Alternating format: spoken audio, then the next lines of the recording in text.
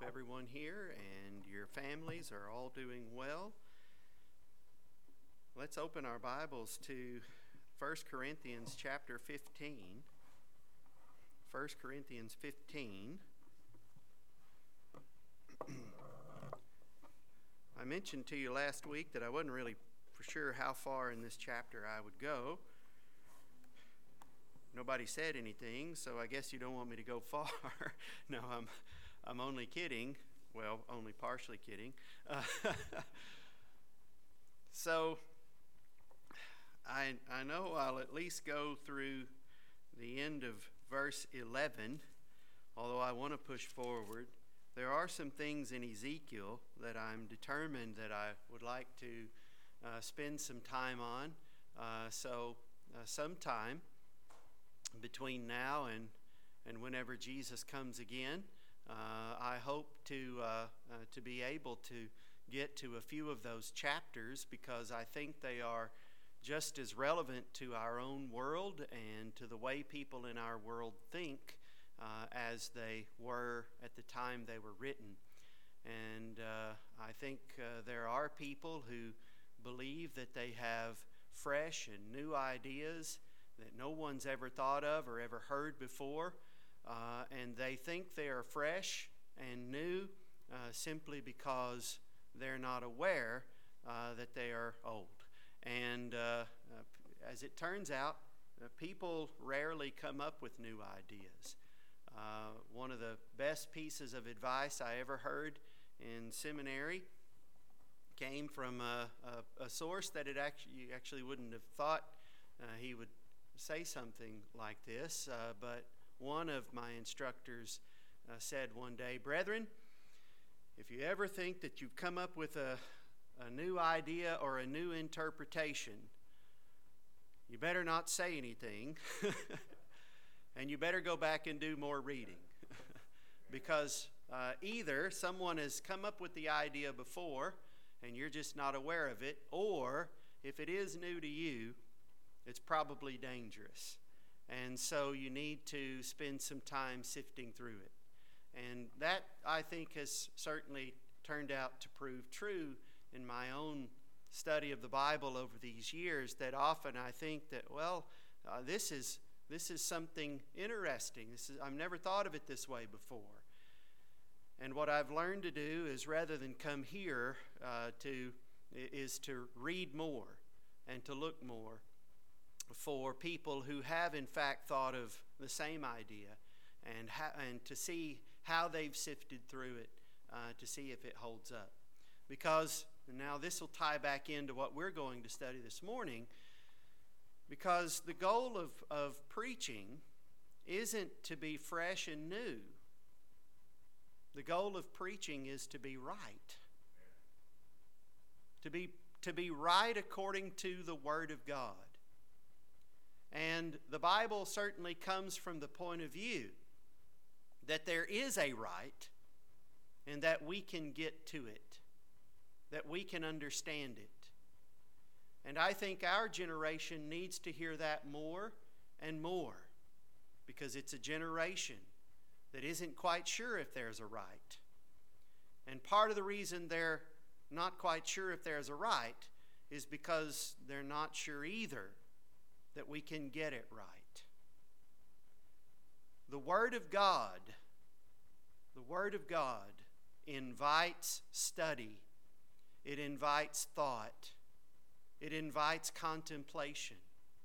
And it invites all of those things before it invites belief. Because the Bible calls upon us to believe it, yes, but it calls upon us to believe it after investigating whether or not it's true. And that's the case with the resurrection of Jesus. The resurrection of Jesus isn't just presented to us in Scripture as, well, Jesus was crucified and 3 days later there was an empty tomb and his disciples came to believe that the reason there was an empty tomb is because Jesus rose from the dead. Now, will you believe that? It's not just that there was an empty tomb. There's more to it than that. And what's more to it is the evidence upon which belief is invited, called for. A whole reorientation of life and thinking is called for.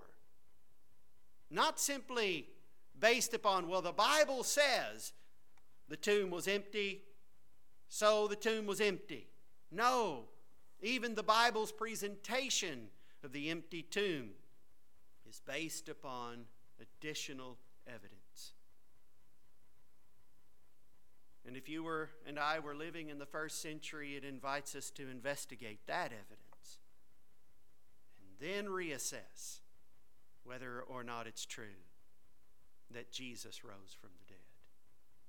All right, so we're thinking about those big ideas there as we look at 1 Corinthians 15 and we consider what Paul is laying out to the Corinthians in this particular section. And as we saw at the end of our study last week in verse 2, Paul has laid out for the Corinthians what the crux of the matter is. What the crux of the matter is. That is, he has laid before them the possibility that if they believe what he has preached, but it turns out that there is in fact no such thing as resurrection, then their faith is in vain. However, verse 2 is broad enough and wide enough to allow for this as well. If they believe, the group that Paul thinks are false teachers, but there turns out there is resurrection from the dead, then their faith in the message of the false teachers turns out to be vain as well. But Paul has also wasted his previous time on them because their appearance of belief in the truth turns out to have no substance at all. And so this brings us to the real crux of Christianity, the real important question. It's not, well, do you believe that Christianity is true? That's not the most important question. It turns out. It turns out it isn't, well, do you believe it's true? Well, then it's true for you. No. The real question is it true that Jesus rose from the dead? Did that really happen? Is it factually provable? If that's factually provable, then there's substance to the message of Christianity. And there's substance to your belief in the message of Christianity. If it turns out that Jesus didn't really rise from the dead, if there is no evidence for that, then your faith is in vain. Your life is pitiful. You might as well move on. Because our understanding of life and God and the truth and of how we're supposed to live and of the future that supposedly God has for the world turns out to have no foundation at all. And one thing I'll just point out at the outset that I find remarkable is that if the real question of Christianity is, did Jesus rise from the dead? Why is it still around? Because that seems to be something easily disprovable, doesn't it? A man was crucified, died, was buried, and 3 days later rose again. And that system of belief is still around? Why? Well, it's still around because it turns out disproving the resurrection of Jesus is hard to do. It's hard to do. And it's not hard to do because of lack of evidence. It's just simply hard to do. And one of the reasons that it's hard to do is because it's true. Now, let's look at what Paul has to say as he expands now in verse 3 upon why it is that he is going to himself recapitulate the message that he preached to the Corinthians and that they received. And then as he does state it again, he's going to expand upon it. Well, what's his reasoning here? All right, so verse 3, he writes this, "For I delivered unto you first of all that which I also received, how that Christ died for our sins according to the Scriptures, and that he was buried, and that he rose again the third day according to the Scriptures, and that he was seen of Cephas, then of the 12. After that, he was seen of above 500 brethren at once, of whom the greater part remain unto this present, but some are fallen asleep. After that, he was seen of James, then of all the apostles, and last of all, he was seen of me also, as one born out of due time. For I am the least of the apostles, that am not meet to be called an apostle, because I persecuted the church of God. But by the grace of God, I am what I am. And his grace, which was bestowed upon me, was not in vain. But I labored more abundantly than they all, yet not I, but the grace of God which was with me. Therefore, whether it were I or they, so we preach, and so ye believed." Now here, as we already know from verse 1, Paul is restating the gospel that he preached to the Corinthians. That is his first objective. Then in verse 12, he's going to start expanding upon the logical implications of the gospel or the message that he preached. The second thing that we know Paul did, and that's important to keep in mind, is that in verse 1, he also says that the Corinthians received this message. And in the word received, Paul is using specialized terminology that itself will now come into play and play an extremely important role in what he has to say to the Corinthians. And the technical terminology that he is using comes out of Judaism. And it's terminology of an authoritative oral tradition. That is where, all right, now, if you think with me for just a minute, Jesus and the Pharisees often conflicted, not over the interpretation or the authority of Scripture, but over the authority of the oral traditions that had been passed down from one generation of Jews to another, from authoritative rabbis, where the Pharisees took the oral tradition to have more weight and more significance than Scripture itself. But there was an official language of that oral tradition, especially in Greek, that referred to the giving over of information and the reception of that oral tradition.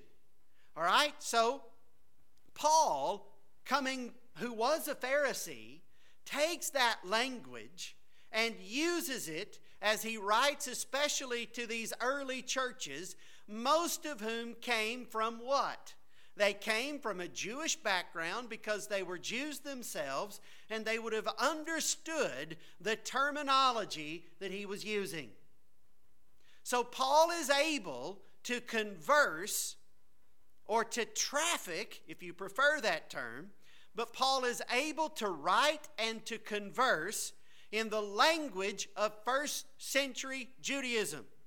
And he's able to convey the authority of Scripture and the authority of oral tradition side by side in the language that his audiences were already prepared to hear and to accept. Now, what Paul is suggesting here is that the gospel is a reflection of the fusion together of Scripture and oral tradition. The oral tradition, as we'll see, relates both to what the Scriptures themselves teach, to what happened to Jesus, and finally, to what Jesus' disciples personally witnessed or saw. So there's three aspects of the oral tradition. There's three aspects of the gospel. And it's not the death, burial, and resurrection of Jesus, but it's Scripture, what happened to Jesus, and then finally, what Jesus' own disciples witnessed or saw. Watch how Paul develops this.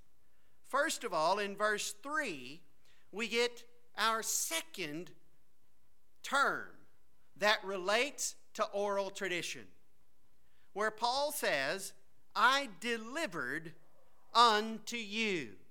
I delivered unto you. The term that's translated delivered literally means to give over. It has myriad uses in the New Testament. It's even the term for what Judas did to Jesus, often translated in English as betrayed, literally just to give over. So depending upon the context, this word carries or conveys different ideas. In the context of oral information and the passing along of information, it is one of those terms that in the Jewish tradition conveys the giving over or the passing along of authoritative oral information from one person or from one generation to another. Now, what's interesting here is that Paul is the one who gave over this authoritative information to the Corinthians. But Paul was also himself a recipient of this oral information or of this oral tradition. Look at what he says. I passed along to you, among the first things, that which I also received. Do you see that? And why does he use the word also? He uses the word also because in verse 1, he said that the Corinthians received the message that Paul himself preached. Now he is coming back and he is saying,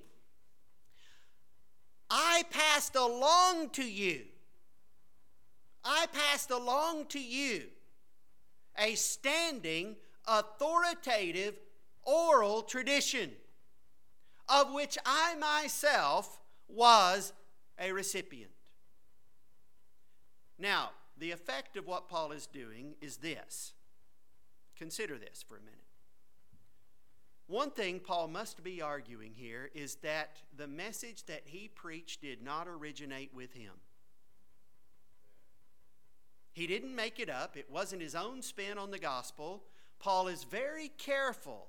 He is very careful in Galatians and in Philippians, but especially in Galatians, that everyone understands, at least who has access to that information, that the message he preached, he was careful to ensure that it was true, that it was correct. In fact, rather than me just telling you this, in case you might not have read this in a while, let's go to the book of Galatians for a minute. And let's look at how careful Paul is at spelling out the pains he went through to make sure that the message he was preaching was the right message. So let's look at Galatians chapter 1. Well, let's look at Galatians chapter 2. I said the wrong number. Let's look at Galatians chapter 2, beginning in verse 1 together. Paul in chapter 1 has spelled out how he came to have information. And it came directly by revelation of Christ. He'll get around to that in 1 Corinthians 15 as well. But look at what he has to say. Galatians 2 and 1.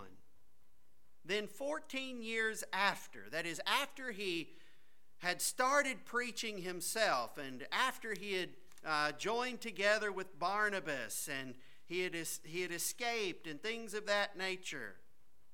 Look at what he says. 14 years after, I went up again to Jerusalem with Barnabas and took Titus with me also, and I went up by revelation. Now notice what he says here. And communicated unto them. Them means the apostles. I communicated unto them the gospel which I preached among the Gentiles, but privately to them which were of reputation. Now notice this, lest by any means I should run or had run in vain. What's he talking about? Now, Paul has had the privilege of seeing the resurrected Jesus. He says this in chapter 1 of Galatians. He says this in chapter 15 of 1 Corinthians. Paul had gone among the apostles after he had spent some time with Jesus.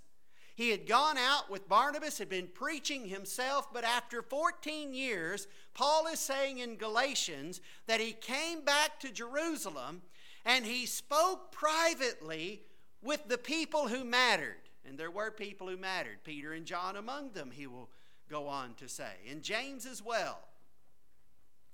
Why did he come back to Jerusalem? He came back to communicate to them the gospel that he was preaching among the Gentiles, lest he had been running in vain. What's he doing? He's checking to make sure that he's preaching the gospel correctly. And he's going back to the people who were the original apostles of Jesus, and he's saying, all right, here's what I preached. Is it right? Am I getting it right? What if he wasn't getting it right? See, think about that for a minute. What if he wasn't getting the gospel right? Then Paul understands that he's wasting his time. He's running in vain. He's running emptily. If the message isn't right, there's no point in preaching. So I wanted to make sure I got it right. So I went back to that original generation. I went back to Jerusalem where the apostles were. And I communicated to them the gospel that I preached because I wanted to make sure I got it right.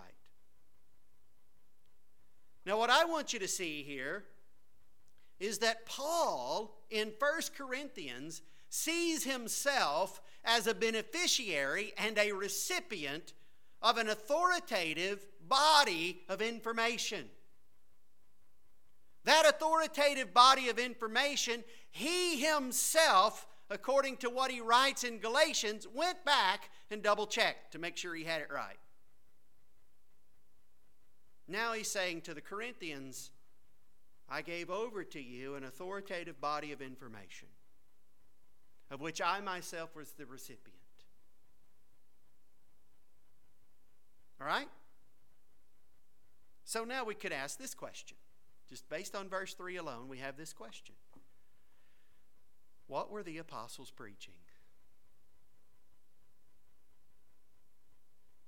And thus, what was the authoritative body of information that Paul received and that he passed along to the Corinthians and that the Corinthians received? And incidentally, I might add, just as a secondary thought, with all this use of the word vain being thrown around, 4 or 5 times in 1 Corinthians 15 alone, we encountered it again about Paul's preaching in Galatians chapter 2. Isn't it worth our time to think about whether our faith has any substance at all? And isn't it worth everybody's time to consider that according to the Scriptures, that if you don't get the gospel right, your preaching is vain, your running is vain, and the people's faith who hear your vain message turns out itself to be vain? Getting the gospel right matters. It matters. It's not something that you can just flippantly treat. right? The goal here isn't just to get people into a Christian church of any variety or denomination or type. Denominationalism, in fact, doesn't matter at all here. What matters is what is true. Are you preaching the truth? And the Bible doesn't just tell us, all right, well, God says Jesus rose from the dead. Take it or leave it. No, it says God has taken pains to inspire certain individuals to write the truth. An accurate historical account of what God wants man to know of what God has done in the world.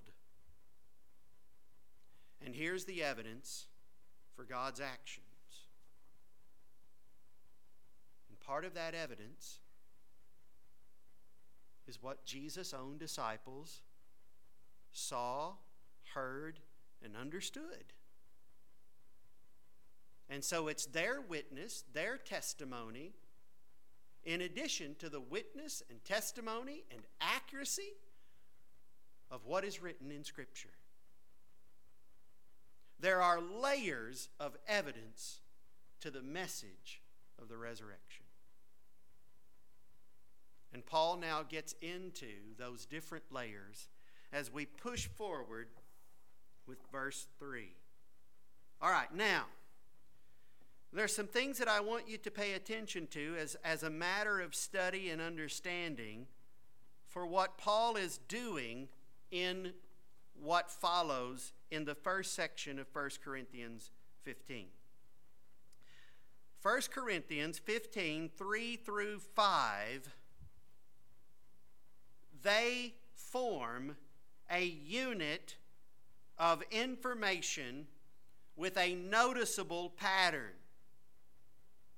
I should also add that actually verses 3 through 11 themselves are a single unit. They're a single unit. There's a pattern. I hope to show you what that pattern is. All right? So, if we think though, just small, verses 3 through 5 form a noticeable pattern and unit of information.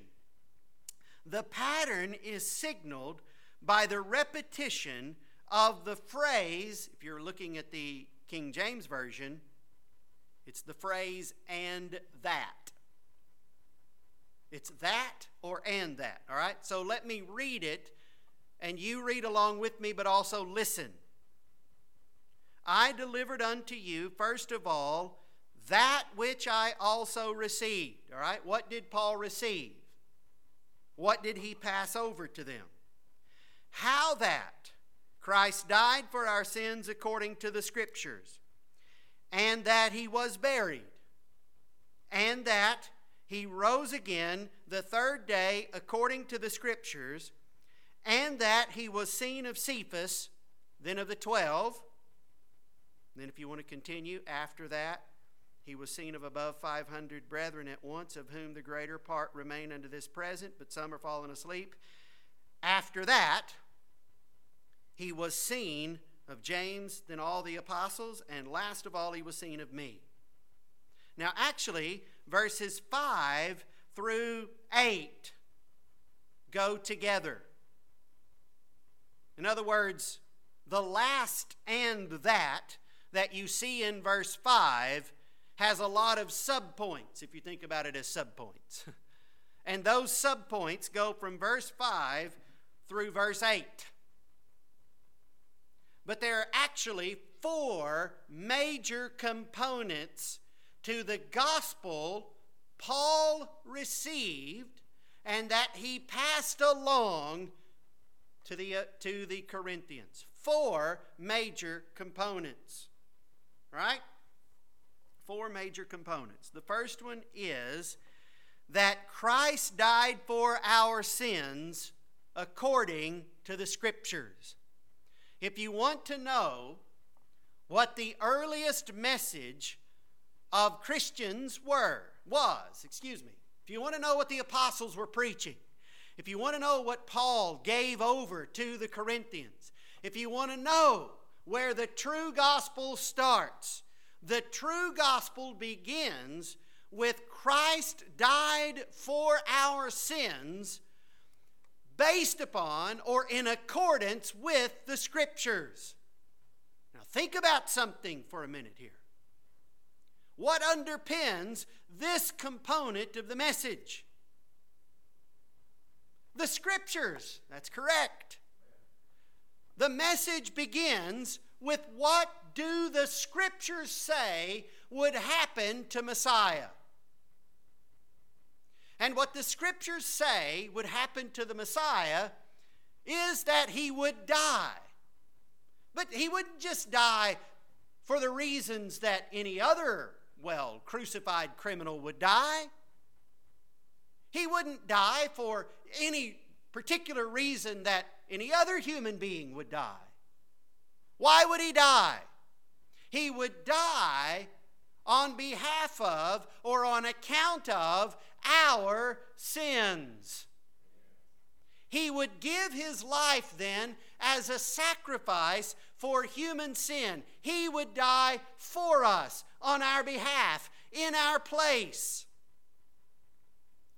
Our sins would be the cause of his death. Notice, just in that little statement, this reminds me of a story. Sorry, I'm not chasing a rabbit, but it fits, okay? Maybe I am, but it still fits. It reminds me of a story once that, if you've never heard this name, some of you will. Brother Ben Bogard, who was one of the founders of the Missionary Baptist Seminary in Little Rock. Brother Penn told this story one time that a lady came out after church one Sunday and complained that Brother Bogard never preached on anything simple. And so she asked him, why can't you just preach on John 3:16? And so the next Sunday, Brother Bogard, if I remember the story correctly, Brother Bogard started in John 3:16. And the only word that he started with and preached a whole sermon on the first day was the reason why the word for is in John 3:16. For God so loved the world. And then he preached on what love meant. And then he preached on who God was.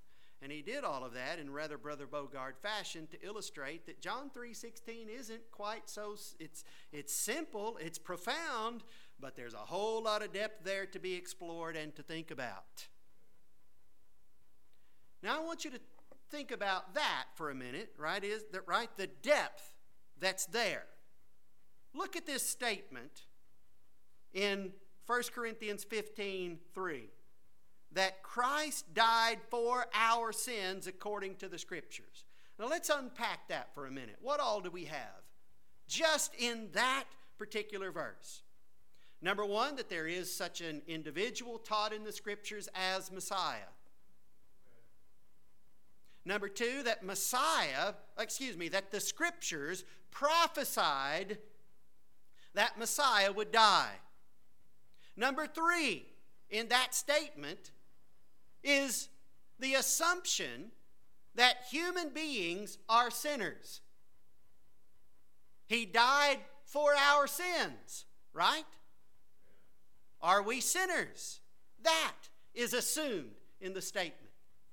Number four, what's assumed in the statement is that in order for us to be right with God, we cannot on our own, through our own works, achieve or merit that righteousness, but rather Messiah would need to die in our place. And what's also there is the authority of Scripture. That is, that if Scripture doesn't teach these things, then you have the wrong Messiah. You have the wrong Savior. You have the wrong point of view. The only proper way to think about Messiah and what Messiah would come and do is by taking the Scriptures and looking at what they teach. So part one of the oral tradition that Paul received and that he passed along to the Corinthians, and that anyone who is truly saved has come to believe themselves is that Christ died on behalf of our sins in accordance with the Scriptures. Now, part 2. The second aspect of the gospel, signaled by the repetition. All right, Paul is going out of his way to repeat this and that and that. All right, so there are all of these components. Component number 2, or part number 2, is, and that he was buried. That he was buried. You remember just a few weeks ago when we looked in Luke? And all the gospel writers do this. When Joseph of Arimathea takes Jesus down from the cross, when he takes the body, he goes in the Gospel of John with the help of Nicodemus. But they go and they put Jesus' body away in a tomb with an audience. The Gospels go out of their way to say that the ladies who watched Jesus die also watched where he was buried. The body wasn't taken down and hidden away. It wasn't discarded. It wasn't hidden where people could never find it. It was openly and publicly taken down from the tree and placed in a specific tomb. And by the way, it wasn't just Jesus' own disciples who knew which tomb it was. The authorities knew which tomb it was because they posted guards outside of it. No one at the time questioned where the body was. And that's the point. Everybody knew where the body was. Why is it so important that Jesus was buried? For that reason. For that reason. The evidence of burial. And there's another reason it's important that Jesus was buried. What sign did Jesus give to his generation who demanded of a sign? The sign of the prophet Jonah. That just as he was in the belly of the whale or the fish for 3 days and 3 nights, so the Son of Man would be in the heart of the earth. It's important then to the fulfillment of Scripture, and it's important as well for everybody who was there at the time to know what had happened to the body after it was taken down from the tree. They knew. They knew not just that he was buried, but where. Component number 3 of the gospel. And that he rose again the 3rd day according to the Scriptures. There's that phrase again, isn't it? According to the Scriptures. So we now have that Christ died for our sins according to the Scriptures. We have that he was buried, and that he rose again the 3rd day according to the Scriptures. Notice that we have in that statement, and really with what follows, as I said earlier, the fusion together of oral tradition and scriptural tradition. The oral tradition is only valid, though, if what is being preached orally about Jesus, what's being passed along about Jesus, is the truth according to the Scriptures about the Messiah. See that? It's not just the apostles untethered in a new direction. It's, well, what do the Scriptures teach about Messiah? What happened to Jesus? Well, we know this is what the Scriptures teach about Messiah, and we know this is what happened to Jesus. These match. In fact, let me take you back to another place to show you that this is in fact what Paul is doing. We looked at it a few weeks ago, but let's go to Acts chapter 17 for just a second. Acts chapter 17. I'm much more concerned that we see these things together and rejoice in these truths together and have our minds confirmed in these truths together than I am with either time or distance in study. All right, so let's look at Acts 17. Look at Paul's preaching. When they had passed through Amphipolis and Apollonia and came to Thessalonica, this is verse 1 now, where was a synagogue of the Jews. And Paul, now notice this too, as his manner was. All right, so this is what Paul's custom was. This is what he always did. He went in unto them. Unto who? A synagogue of the Jews.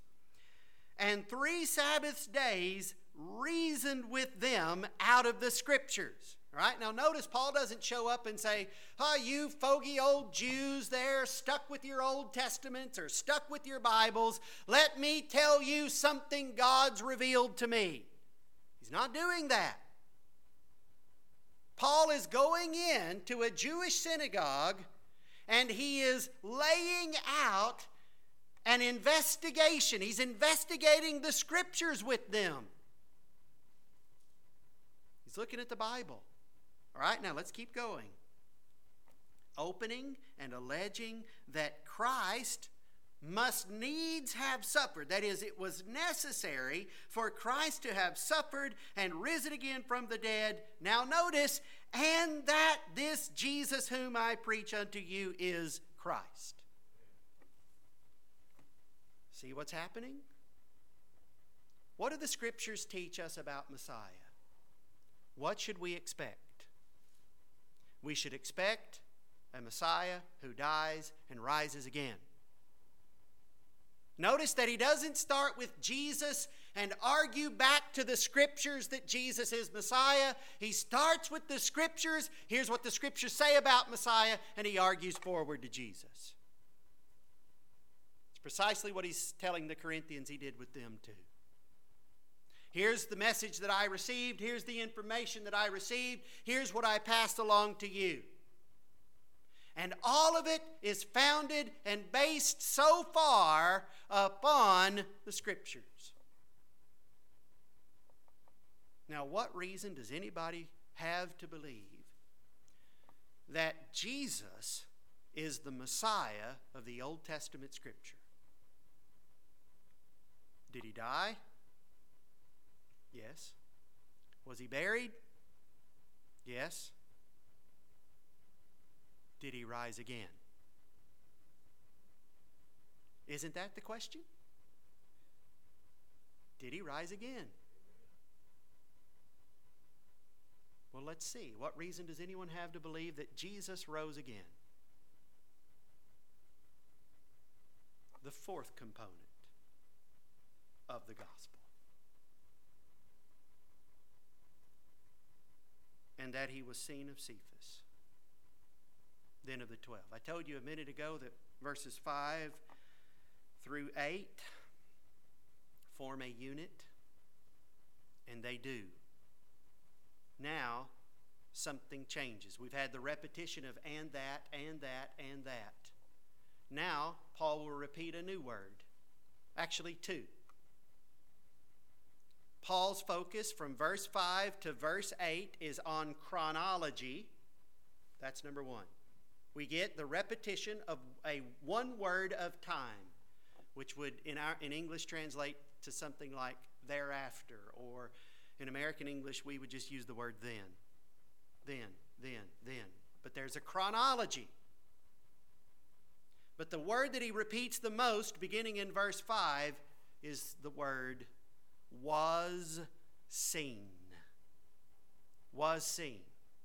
All right, let's look at that. We're going to read this again because I want you to hear it. And that he was seen of Cephas, then of the 12. After that, notice that? All right. Thereafter, he was seen of about 500 brethren at once, of whom the greater part remain unto the present, but some are fallen asleep. After that, he was seen of James, then of the apostles, and last of all, he, what? Was seen by me also as one born out of due time. Now the focus is upon what? Eyewitness testimony of what? That Jesus rose from the dead. That Jesus rose from the dead. What substantiates that Jesus can be Messiah? Did he die? Yes. Was he buried? Yes. Did he rise from the dead? And that is, of course, the question about the foundation of our faith. Does our faith have any foundation? Does it have any substance? Is there anything to this thing called Christianity? Well, that all hinges upon, did Jesus rise from the dead? And here Paul has gotten back to that again. What reason does anyone have to believe that Jesus rose from the dead? We have all of these eyewitness testimonies, and by the way, we know that Paul is only giving just a few. Because if you go back and you compare all the Gospels, Mary Magdalene sees Jesus first. She sees Jesus first. Then the apostles see Jesus. Then these other appearances of Jesus, where the disciples are in upper rooms, or they're along seashores, or the men on the road to Emmaus. We get countless appearances of Jesus, according to the book of Acts, over the space of 40 days. It just keeps happening again and again and again and again. And it wasn't just a one-off here and a one-off there. It wasn't somebody off by themselves with nobody able to substantiate what really happened. No, if you look at the testimony Paul gives in verse 6, 500 brethren at once. And what do you ever find it strange, the second part that he adds? Of whom the greater part remain unto this present, but some are fallen asleep. Why include that? Why tell the Corinthians or remind the Corinthians that the majority of the 500 who saw Jesus at once, that they are still alive? Simple. If you need confirmation again, you can go ask them. You can ask them. Notice what Paul is doing here then. If you think about what he's doing, he's giving the Corinthians scriptural reasons to believe this is what would happen to Messiah, because this is what the scriptures teach. This is what happened to Jesus. And we know Jesus rose again the third day because we've got all of this eyewitness testimony. And by the way, yes, even though I don't think I should be included in this, I'm not worthy of this, the last person in the chronology to be an eyewitness, a physical eyewitness of the physically resurrected Jesus is me. You want evidence that there's resurrection? Jesus is the evidence that there's resurrection. And we have evidence that Jesus raised from the dead. See, I'm going to be critical just real quick. Hopefully not biting. But over the years, we've all heard 1 Corinthians 15 relied upon as the definition of the gospel. We just always stopped one verse short. It's not just the death, burial, and resurrection of Jesus. It's also the appearances of Jesus that give testimony to the fact that the man that was crucified and buried in Joseph of Arimathea's tomb was in fact resurrected from the dead 3 days later. And there are all of these eyewitnesses who saw him. It wasn't a dream. It wasn't just what they said happened. It wasn't a case of mistaken tomb. It wasn't a case of mistaken identity. It wasn't a case of being hallucinogenic. real physical event happened. Death, burial, and resurrection. And this is the gospel I pass to you. This is the gospel you believe. And the fact that it is true is why Paul could write of the Corinthians at the end, don't be movable.